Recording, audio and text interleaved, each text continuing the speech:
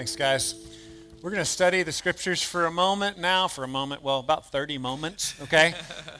We are studying the book of Ecclesiastes. So if you have a Bible, you can open it up to Ecclesiastes, which is right in the middle.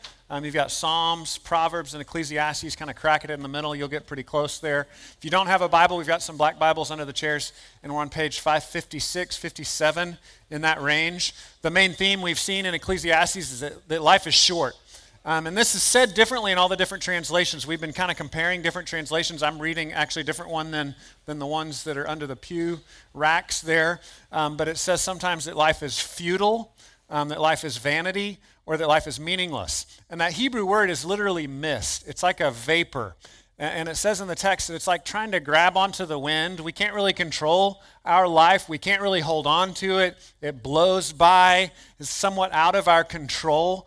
And the author brings us at the end of Ecclesiastes to this idea that because we're somewhat out of control, it leaves us no choice but to trust God and do what he says. It literally says, fear God and keep his commandments. That's the end of the matter. And so Ecclesiastes is a wisdom book in the Bible that's building wisdom from the ground up. Solomon was a guy who lived a wild life. He partied, he had a lot of money, he had a lot of women, and he went through all this and he says, you know what, it's meaningless. It's vanity. What makes the most sense with our life is to trust God and do what he says. The book of Proverbs is kind of the opposite. It starts off with fear God, trust him. Ecclesiastes ends there. Either way you go in life, that's the same conclusion. This week, we're calling it Haunted by Life. We're going to look at chapter 7 and 8, and we're going to kind of be speeding up here this week and the next couple of weeks as we move towards the end of Ecclesiastes. We kind of took it slow at the beginning. Now we'll be speeding up. I'll be skipping some verses. So I just want you to know, if you want to go back and read some of the verses I didn't cover, you're welcome to do that on your own time. You're always free to read more verses, okay? But I'm not going to cover every single verse today. We're going to kind of speed through this and hit on the major themes. Chapter 7 and 8, Haunted by Life. This is a time of year where if you have eyes, if you're out at the store, a lot of people are trying to scare each other, right? This is with Halloween. This is like a scary time of year. I remember when our kids were little, they basically didn't want to go out during this season, right? Because there were scary things everywhere. And this reminded me as we looked at the text today, the big idea of the text is that God is calling us towards life and towards his grace even through the hard things and the scary things that we face. And so it kind of fits with this time of year and this focus on being scared. You know what? You're going to face scary things in life, and God can actually use those for good.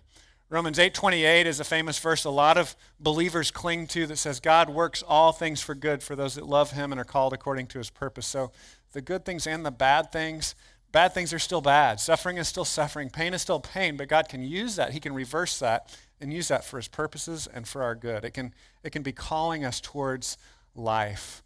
I had a friend who told me, one of my closest friends actually, that years ago, back in the 70s, his mother saw this really scary movie. Some of you may have heard of it. It's called The Exorcist. You all ever heard of this movie?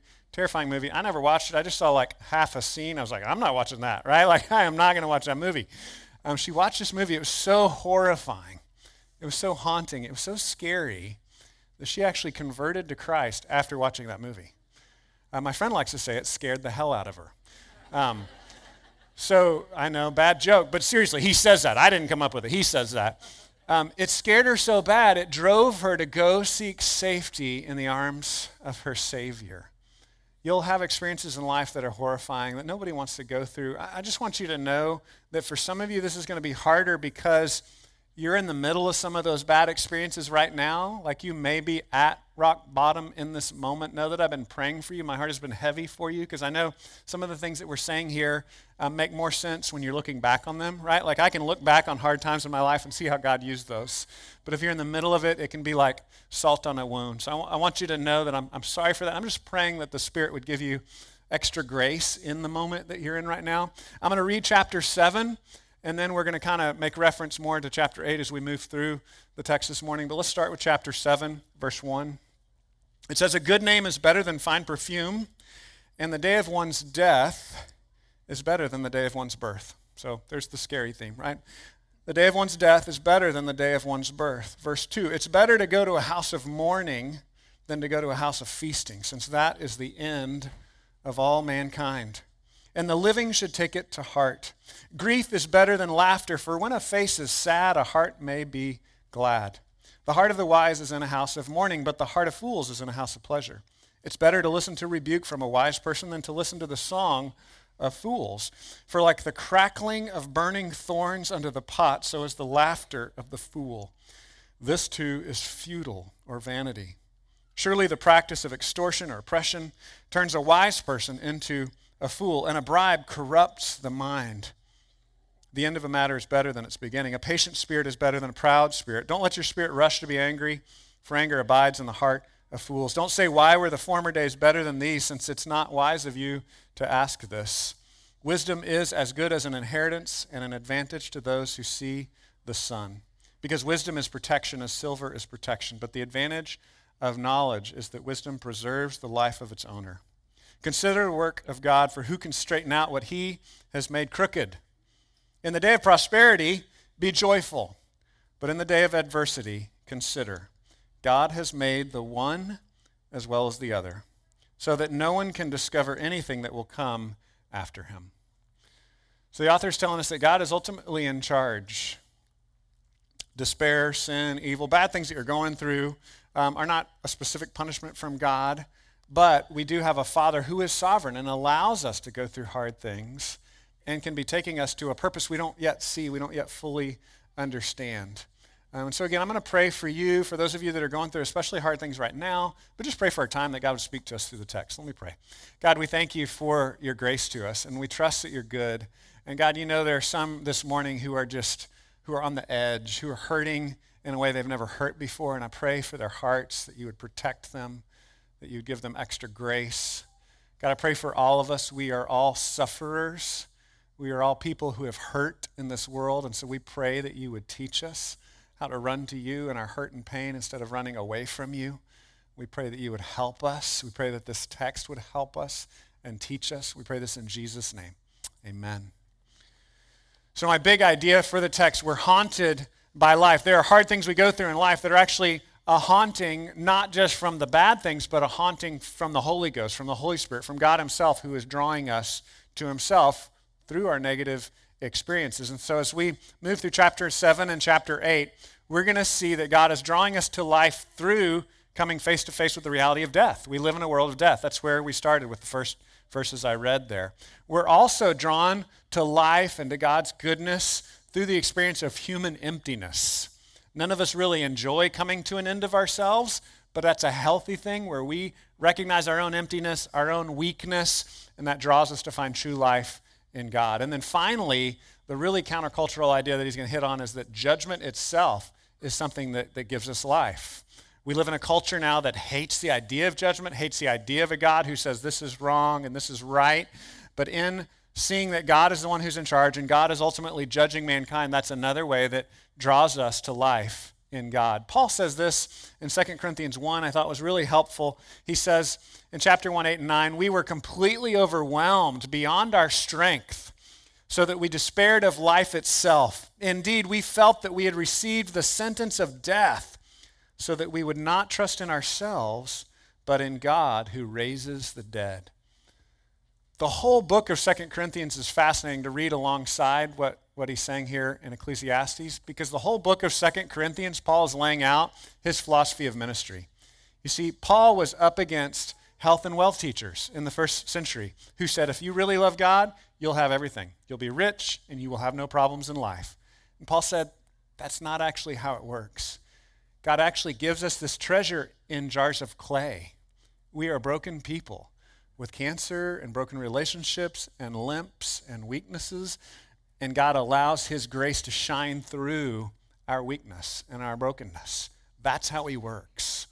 And so we see the same ideas here in this text. So the first one we want to look at is that God is giving us life through death. It's one of the great paradoxes of our faith. God gives life through death. Look again at verse 1. A good name is better than fine perfume. The day of one's death is better than the day of one's birth. We'll zero in on verses 2 through 4 here. Verses 2, 3, and 4, really just verses 2 and 3, really, I think, make this point really crystal clear. He says, it's better to go to a house of mourning. That's not like mourning, good morning. That's mourning like grieving, sadness, a house of sadness. It's really talking about a funeral here. It's better to go to a house of mourning than to go to a house of feasting, since that is the end of all mankind, and the living should take it to heart. So he's saying it's good to go to a funeral and say, that's where I'm headed. Have you done that? Have you taken that wisdom in? Go to a funeral and recognize, I am also going to die. Someday people are going to be talking about me. And they're either going to be saying that I was kind and generous, or they're going to be saying that I was a terrible person. They're glad I'm gone, right? What are people going to be saying? That's where we're all headed. And again, the book has said, your life is short. Are you going to make it count? How are you going to make it count? How are you going to live your life knowing that life is short and it's like a vapor and a wind that you can't really grab onto? You just got to live it now. He says it's better to go to this house of mourning, to a funeral, better than a house of feasting, because that's where we're headed. It's the end of all mankind. The living should take it to heart. Verse 3, grief is better than laughter, for when a face is sad, a heart may be glad. Verses 4 and 5. 5 specifically, he goes to this idea of it's better to listen to rebuke than to the song of fools, right? So he's saying, be careful not to listen to the celebration of fools. So I just want to kind of back up and give you perspective here. He's not saying that it's wrong to rejoice and it's wrong to go to feasting, it's wrong to have fun. He's just saying make sure you don't skip the lessons of death and suffering, right? So what the fool does is the fool says, I will not endure death and suffering. I will numb myself to it and avoid it at all costs. I refuse to face death and suffering. I'm just going to sing songs. I'm just going to have parties. That's what the fool does. That's what he's saying we shouldn't do. We shouldn't just run to the parties of fools. We should get to the joy. We should get to the singing and the songs and the fun through the reality that life is also a life of death and suffering and pain. We have to have both in life for life to truly make sense. So we've seen throughout the book of Ecclesiastes that he says, rejoice, enjoy the good gifts that God gives you, have joy, have fun, sing songs, eat good meals. So he's not saying never do that. He's just saying the fool only does that. That's all the fool does. We often talk about it as a coping mechanism, right? That's a psychological term we use for it, or numbing yourself. Right? You've been through hard things, you don't want to face it anymore, so you drink. You've been through hard things, you don't want to face it anymore, so you use porn. You've been through hard things, you don't want to face it anymore, so you go shop, right? Whatever it may be, there are things we do to just numb. I just want to get away from it. I just want to party and sing songs. I don't want to face the pain and the hardship anymore. Solomon says, just slow down and actually, you got to soak it in a little bit. You got to take in these lessons. This is a part of life that we have to learn. He says in verse 6, like the crackling of burning thorns under the pot, so is the laughter of the fool. That's a haunting image. He's trying to give you like a creepy image here, okay? So it goes with the theme of the haunting here. It's like, it's really not as good as you think it is, right? The laughter of fools isn't a pure and good laughter. Don't run there. So should we have joy in life? Should we have feasting in life? Yes, but don't do it at the cost of running from all the lessons that we have to learn from death. Our life is informed by death. Last couple of days, I interviewed a couple of friends who have faced chronic illness and death to try to learn lessons from them.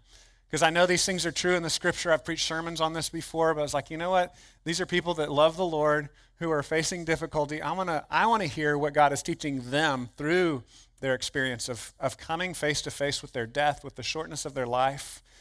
We have a friend here at the church, the chairman of our deacon board, our drummer, Steve, who has stage 4 cancer.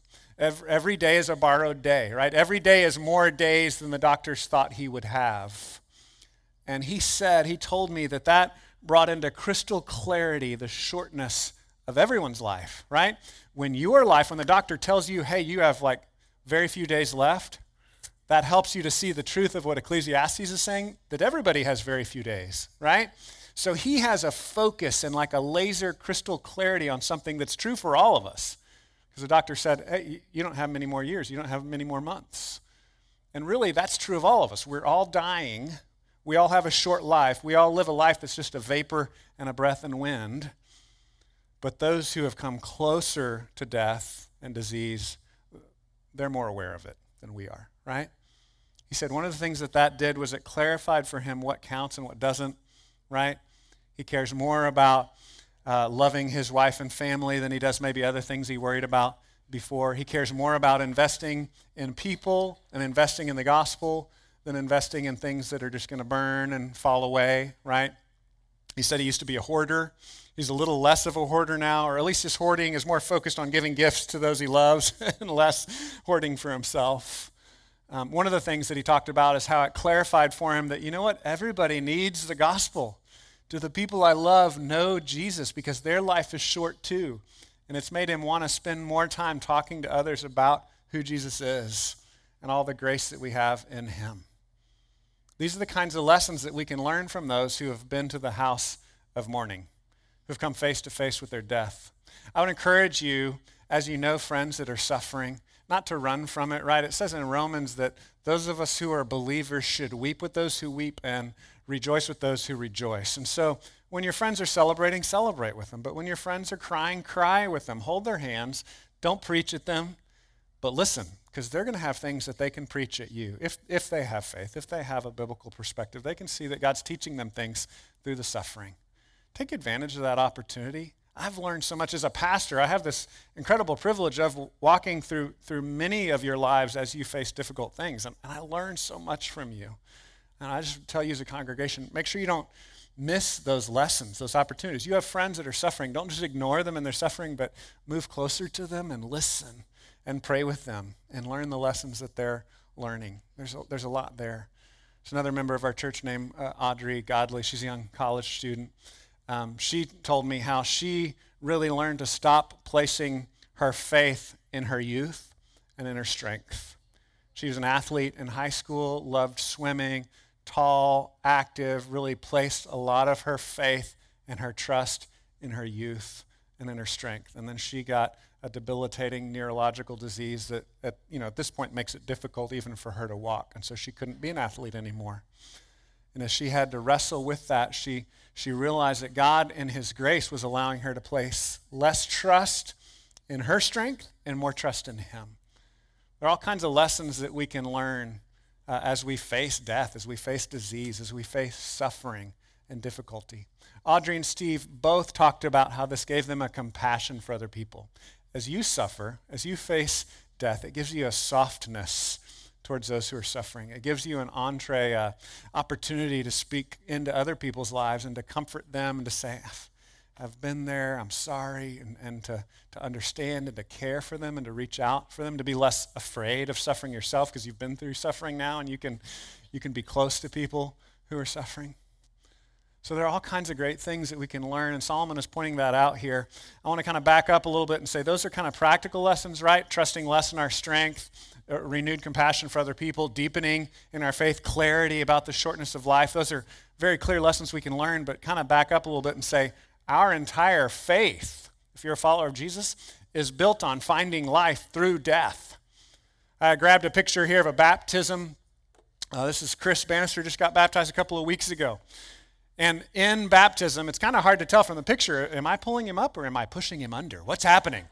You know, because baptism is actually a death image. The primary image of baptism is washing, and that's why a lot of church traditions do it with just like a splash.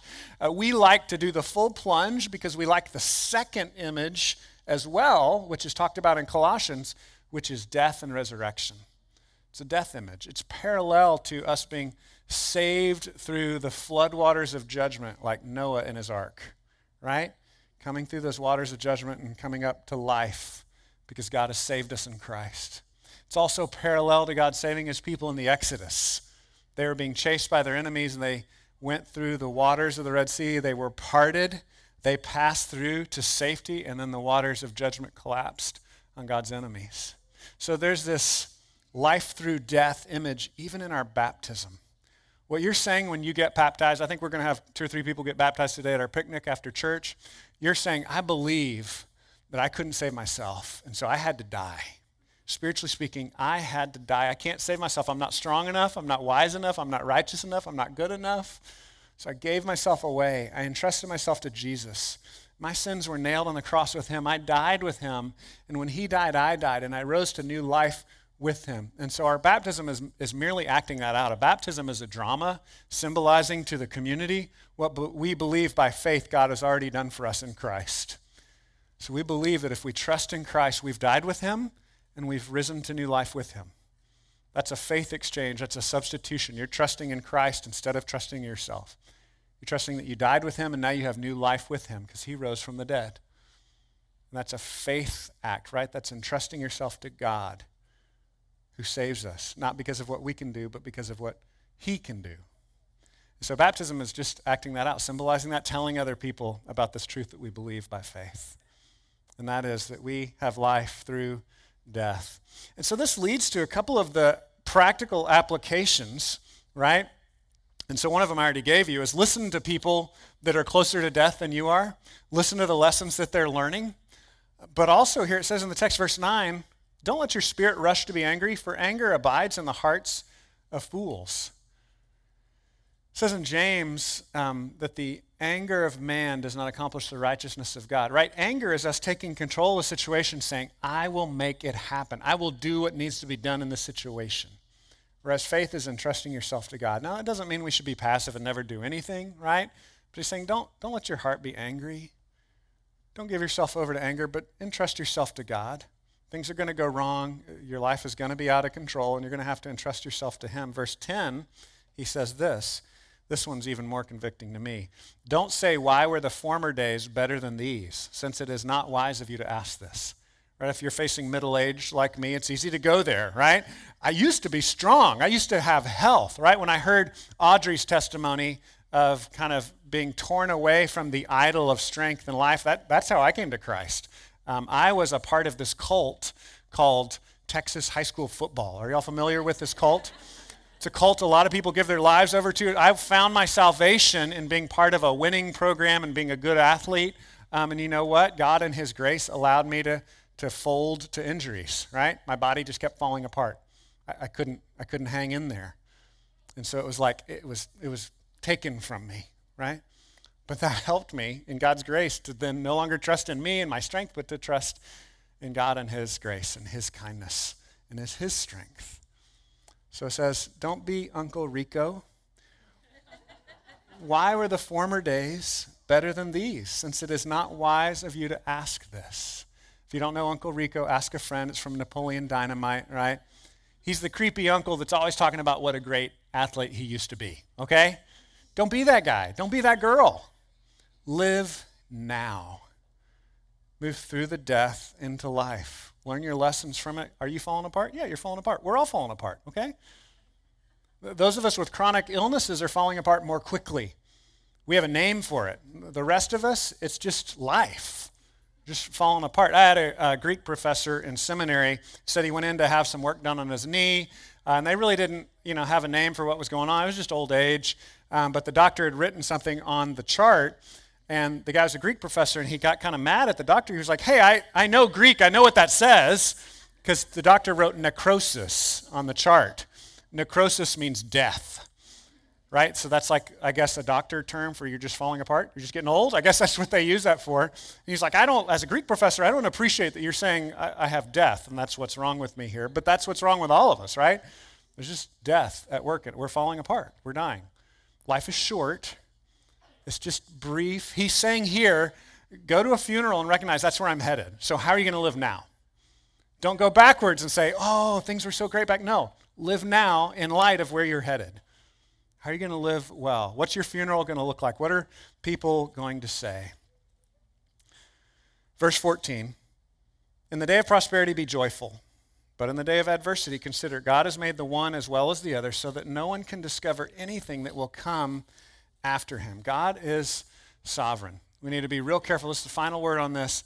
Bad things are bad. Don't call bad things good, but trust that God can do good things through the bad things that you're experiencing.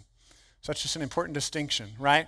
There's kind of two extremes we go to. One extreme, God is so good, God is so sovereign that we kind of play mind tricks and we're like, so everything's good, and we don't really cry when we should cry. There's another extreme we go to where it's like, God's kind of out of control and he's not responsible for this because it's bad and he's not really sovereign. No, God is sovereign over everything. And God can filter everything and God can control everything. And so we entrust ourselves to him. Jesus said in Matthew that a sparrow doesn't even fall to the ground apart from the Father's will, but God cares for you more than the sparrows. So trust yourself to him. It's hard for us to balance all that out, right? Like nobody really has that all figured out. Trust that God is sovereign. You can entrust yourself to him. Somehow he's in charge of the good days and the bad days.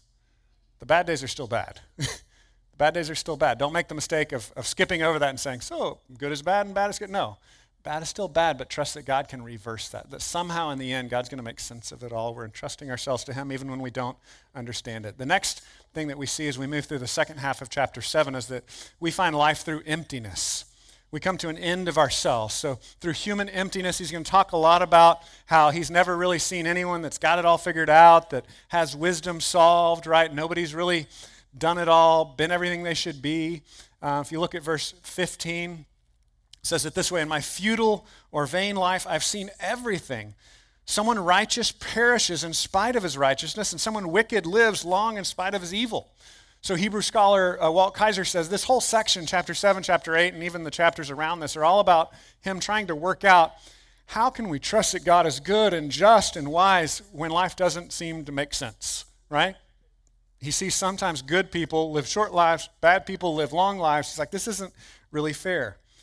Go on, verse 16, he says, don't be excessively righteous and don't be overly wise. Why should you destroy yourself? Don't be excessively wicked and don't be foolish. Why should you die before your time? This is really confusing, right? He's saying, don't be too wise and don't be too foolish. What is he saying here? He's not saying it's wrong to be wise. He's not saying it's wrong to be righteous.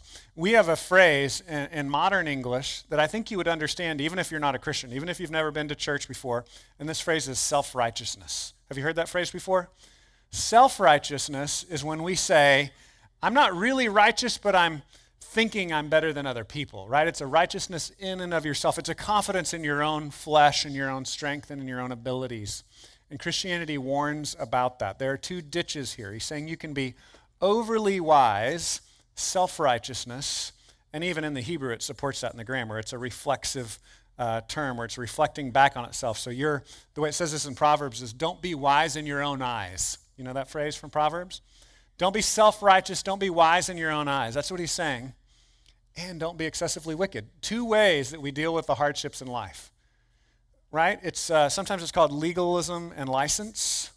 So legalism is I will be so righteous that God will have to bless me. I will be so good, God will have no choice but to bow to my will and give me good things, right? It's kind of the health and wealth gospel there. You're going to do good things and God has to do good in return. Now, there's this general concept from Proverbs, wisdom from the Bible, that there's blessing in obedience, blessing in righteousness, but no human can be so righteous that God is in your debt, right? None of us can be righteous enough. So legalism and that self-righteousness becomes kind of a sense of lying about it. I don't really need God because I'm righteous enough. I can obey him so well, I don't really need his grace. That's self-righteousness, sometimes called fundamentalism. The other extreme would be like liberalism or liberty license, where you just like do whatever you want, just follow your heart. There are no rules, there are no boundaries, right? Just do your own thing. You're kind of doing away with the whole category of sin. He would call that excessively wicked. He says you're going to die before your time, right? You're just going to burn up and waste your life if you do that. You're going to hit rock bottom way too fast if you pursue that angle. Jack Miller was a founder of a mission. I'm going to use a chart from his mission here in a second. And he says it this way, cheer up, you're more sinful than you realized. And cheer up, you're more loved than you ever imagined. You're more sinful than you realized, but you're more loved than you imagined, right? We're often wrong on both counts. We're worse than we realize, but God's answer is more gracious than we ever realize. He loves us anyway. That's what the gospel is all about. Tertullian, famous church father, said this, just as Christ was crucified between two thieves, so this doctrine of justification, being made right in Christ, this doctrine of justification is ever crucified between two opposite errors. They're the two ditches we fall off into. Think about it for yourself. What's the error you're more prone to? Are you more prone to say, I can do it on my own? I can make it happen. I'm just going to be righteous. Or are you prone to the other extreme of like, I just don't want to think about it. I just want to go have fun. I'm just going to go party. I'm just going to go sing songs. I'm just going to indulge. I'm going to follow my own heart. I'm going to do what feels good. Which error are you more prone to? And Solomon here in Ecclesiastes, he's warning us against both extremes. He's saying neither one really gets us where we want to go. He says it in verse 23, I've tested all by wisdom. I resolved I will be wise, but it was beyond me. What exists is beyond reach and very deep. Who can discover it? That's that human emptiness. You got to come to a place where you're like, I can't do it, right? Following my own heart is not going to save me, and being righteous and perfect in my own way is not going to save me. I need to have the open hands of faith, and I need to receive what God has done for me. Here's a chart that I found helpful a lot, and this chart shows a growing line on the top and a growing line on the bottom. The growing line on the top, as we come to see our faith, is that we have a growing awareness of God's holiness. So more and more, you get a bigger vision as you consider God. You get a bigger and bigger vision of how big, how awesome, how holy he really is. And then the bottom line is a growing awareness of my flesh and my sinfulness. More and more you realize, man, I'm not as awesome as I thought I was, right? Like when I was 17 and I became a Christian, I thought I was pretty impressive because I read my Bible and I stopped cussing. Like, woohoo, all right, that's great. But as you grow, right, you get married, you have kids, you realize, oh, I'm a profoundly selfish human being, right? I'm not as awesome as I thought. You have this growing awareness of your flesh, of your sinfulness. You're not everything you thought you were. And you know what covers that gap? The cross, Jesus, the grace that he has for us in Christ. And so don't fall off in either ditch. Don't try to cover the gap by just numbing yourself and by running away and just indulging and following your own heart. And don't try to cover the gap by saying, I can be good enough. I'll do all the right things and then God will owe me. No, trust Jesus.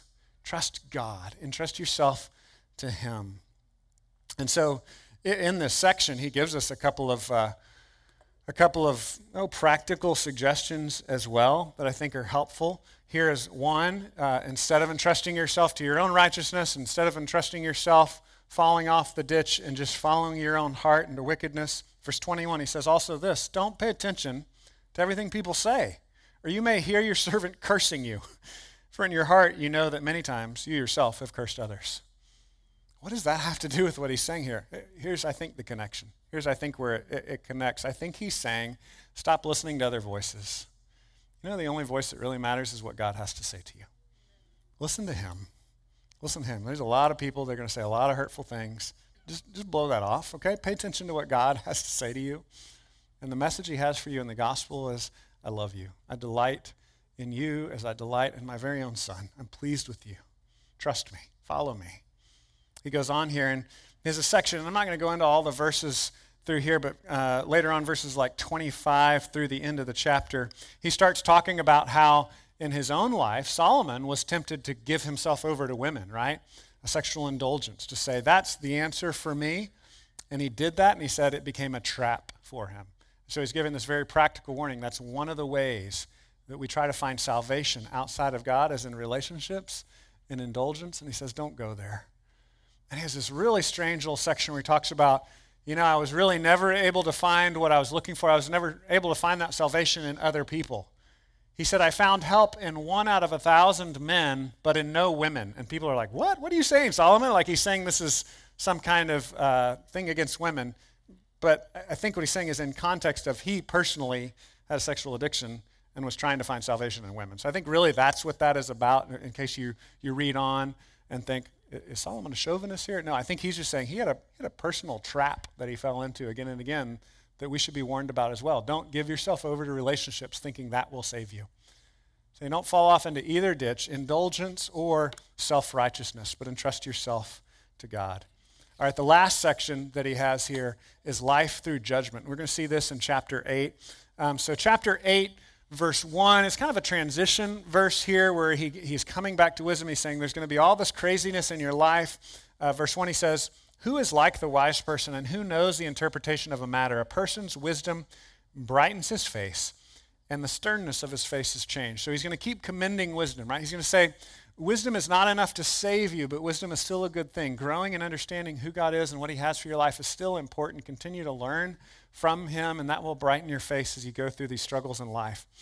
And then in verse 2 through 9, I'm not going to read those verses. Again, read these on your own, but he talks about going before the king. He's going to talk about government and justice, and this is where he brings up the whole topic of judgment.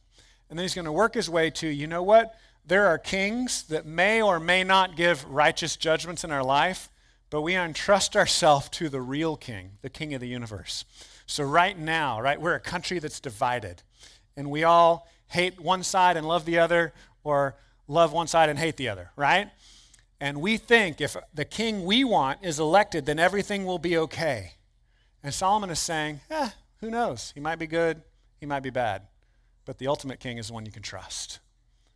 So as Christian people, we are to give ourselves to the steps of faithfulness, right? Study candidates, study the Bible, study truth, make wise choices the best you can, debate with your friends, have these conversations, but please don't hate each other.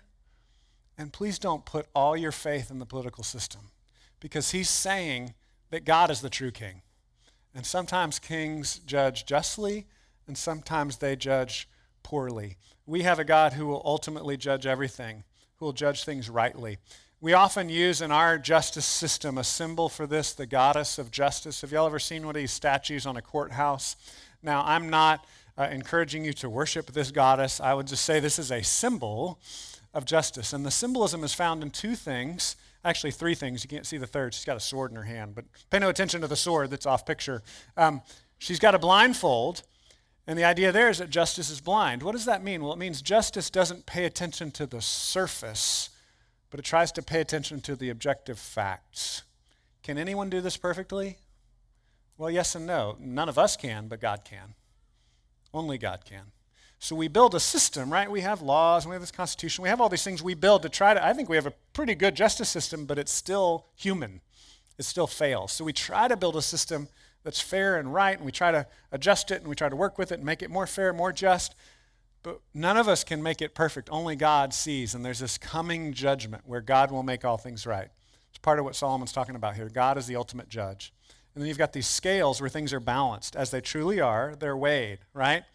Like in the ancient world, you might bring a product and be like, hey, this is this big, beautiful, heavy product, and then they'd weigh it, and they'd like, oh, it's a lot of air, right? There's not really much to it. So the scales of justice are the idea is that things are weighed out, they're measured and found wanting. Well, Solomon here, look at verse 10 through 13. He's going to talk about the whole idea of justice and injustice in this world. He's going to tell us to hold on and trust the true judge. Look at verse 10. In such circumstances, I saw the wicked buried. So he previously was talking about the good and bad in life and going before the king and different justice systems. In such circumstances, I saw the wicked buried.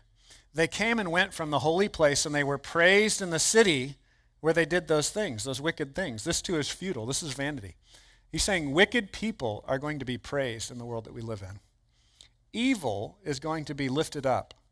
That's the kind of world we live in. And you have to understand that. If you're going to be a Christian, you have to understand part of our role is to be on the other side sometimes of culture. To say, that's not right, right? Like this is right and this is wrong. We don't want to be judgy people, but we want to be people who speak the truth. So he says, wicked sometimes are going to be praised. Verse 11, because the sentence against an evil act is not carried out quickly, the heart of people is filled with a desire to commit evil. So what he's saying is, because justice is not really served properly in our world, that's going to encourage people to do more evil. Verse 12, although a sinner does evil 100 times and prolongs his life, I also know that it will go well with God-fearing people, for they are reverent before him. So he's saying, I know, though, in the end, it's going to go well for those who fear God. Hang on to that. There's an ultimate judge that's coming. We live in a world where it doesn't look that way. It looks like evil is good and good is bad, and things are all flipped around. He's saying, no, hold on. Fear God. It will go well with you. Verse 13, however, it will not go well with the wicked, and they will not lengthen their days like a shadow, for they are not reverent before God. Now, this is tricky and looks different in every translation, but there's a play on words there. Basically, he's saying it's going to look like the wicked, the evil, those who turn from God, their days are being lengthened. But you know what? In the end, it's not going to go that way. In the end, there's going to be a reversal. So there's kind of a play on words that looks different in every translation on lengthening. It's poetic language. He's saying, in the end, there's a judgment coming. So you're going to walk through life saying, man, their days are lengthened. Wow, it pays to be wicked. It pays to be evil. They get this great funeral. They live a long life. They have a lot of money. Everything seems to be great for them. And he says, you're not seeing the whole picture. God is the ultimate judge. And awareness of God's judgment helps us to make proper decisions here and now, helps us to have a proper fear of the Lord, right? That's where this whole thing is going in chapter 12 is fear God and keep his commandments. Love God and love people. Honor God and honor what he says. That's where he's taking us at the end of chapter 12. Right? Life is going to be confusing. It's like grasping after the wind. You're going to be mixed up. It's look like good is bad and bad is good, and things are going to be reversed in weird ways. Just hold on. Trust that God is the ultimate judge. We're heading for judgment. And again, that sounds crazy because in our culture, we're taught to hate judgment. In our culture today, judgment is one of the most evil concepts, right? And I would say the predominant idea in our culture is we should do away with judgment altogether because it's judgy, right? And man, I agree with half of that, right? Jesus said, judge not lest you be judged. But then there's other places in the Bible that says we should judge. We should judge rightly. We should judge properly. A helpful context for this, I think, where you see both together is Paul talking in 1 Corinthians 5, 6, and 7. So if you're a Bible student, go look this up later. 1 Corinthians 5, 6, and 7. He's talking about discipline within the church. What he basically says is, if you're a friend of mine in this church and you're not being faithful to your wife, I'm going to go get in your face and yell at you about that because you've said, I want to follow Jesus. I want to be faithful. I want to obey his standards. So I'm going to get in your face. I'm going to be judgy with you about that, okay? Because you're a brother in Christ. But he says if the world is walking away from God's standards, that's what the world does. Like, you don't have to be all judgy and in their face about that. Like, don't be so judgy. So there's a balance there where judgy is probably the wrong word, but we challenge each other, right? Where we say, hey, man, you said you want to follow Christ. Well, then love your wife. Be there for your kids. Be a good friend, right? You need to not cheat at work, right? We need to hold each other to those standards because we love each other, because we truly believe that that's God's good for us. But also we have a freedom to not always be judging the world, to say, if they ask, I don't think that's a good idea. I think that relationship's not healthy. This is what the scriptures say. This is what I've found to be true as I've been walking with Jesus. We can give those answers, but we don't need to be throwing them at people all the time. We have a freedom to wait. Right? Sometimes you'll have opportunities where people are asking for your opinion. Speak your opinion. It's not like you should be afraid to speak, but we don't need to be broadcasting that in people's face all the time. There's a time to speak, a time to be silent. Pray that the Holy Spirit would give you wisdom to figure that out, right? Because I think there's two extremes in our world. One extreme is we're afraid to say anything. We never talk. The other extreme is we're always talking and we need to just shut up, right? So there's this balance of speaking when it's appropriate with grace. Saying, I don't think that's good for you. I care for you. I don't want to see you hurting yourself. And then there's other times to be quiet when people aren't ready to hear it. So there's this picture that God is the ultimate judge, that we think that justice is being blown up in this world, but we have to hold on and trust that God is going to bring ultimate justice. And so then that brings us again to the same conclusion that Ecclesiastes keeps bringing us back to again and again. Look at verse 14.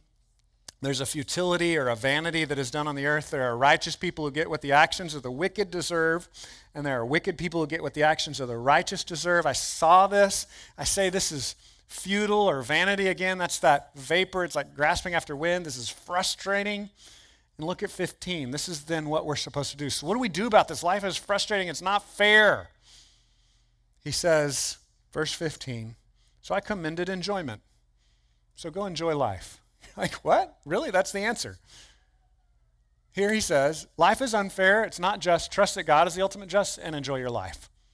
It's pretty simple, really. Enjoy your life. It's not just enjoy your life. It's not like hedonism, like go have fun like the fool and just party and forget about it. Saying enjoy your life as a gift given from God. I commended enjoyment because there's nothing better for a person under the sun than to eat, drink, and enjoy himself, for this will accompany him in his labor during the days of his life that God gives him under the sun. He keeps coming back to God gives you these good things, right? A sparrow doesn't fall apart from our Father's will, and God cares for you more than many sparrows. God provides for you. So the application we talked about last week was like, this is why Christians pray at a meal. We give thanks to God, and we say, thank you, God, for providing for me. We don't pray to unpoison our food. We pray because we really think God provided for us. And we're just saying, thank you. Thank you, God, for providing for us. That's a subversive act, believing that God provides for you and takes care of you. Do you believe that? Do you believe that he gives good gifts to you? So Solomon here is saying, so enjoy your life and give thanks to God as the one who provides and takes care of you. As we think through this whole concept, these reversals of being haunted by life. God can bring life to us through death, right? Through facing funerals, disease, sickness. We can be haunted by life by showing that, you know what, I'm empty, but God gives me grace in Christ, and even judgment. There's a judge that's coming, a judgment that's coming that should drive me to entrust myself to Christ instead of trusting in myself. And I want to just read a few words about C.S. Lewis's conversion. He was a famous writer, very active in the 40s, 50s, and 60s, a British guy who wrote fiction books, and he also wrote books just in general about the Christian life. And this is his presentation of, I would say, being haunted by the Holy Spirit, being haunted by the Holy Ghost. He says, "You must picture me alone in that room in the college, night after night, feeling, whenever my mind lifted even for a second from my work, the steady, unrelenting approach of him whom I so earnestly desired not to meet. That which I greatly feared had at last come upon me. In 1929, I gave in and admitted that God was God and knelt and prayed. Perhaps that night, the most dejected and reluctant convert in all of England." What Lewis is saying is that he felt this God chasing him. He felt haunted by the Holy Spirit. And finally he gave in. He said, "God, you're God. I trust you. I give myself over to you." And what he talks about too is how gracious God is, that even in our reluctance, even in our resistance, God is gracious to pull us in to himself. Again, I know some of you may be in like the hardest place you've been right now, but I want to give you hope that God can actually be drawing you to himself through these experiences. I want to encourage you to call out to him in the midst of it. Let me pray for us. God, thank you for your grace to us in Christ. Thank you that you love us. Thank you, God, that you are the God that you don't call bad things good, but God, you can do good through these bad things that we experience. So we pray that you would grow us through them. You would give us wisdom through them, that we wouldn't ignore and run away from pain and suffering, but we would learn the lessons you have for them so that we can rejoice and have true joy. We can enjoy the life that is truly life, putting our hopes in you and not in this transient earthly life. Lord, we pray this in Jesus' name. Amen.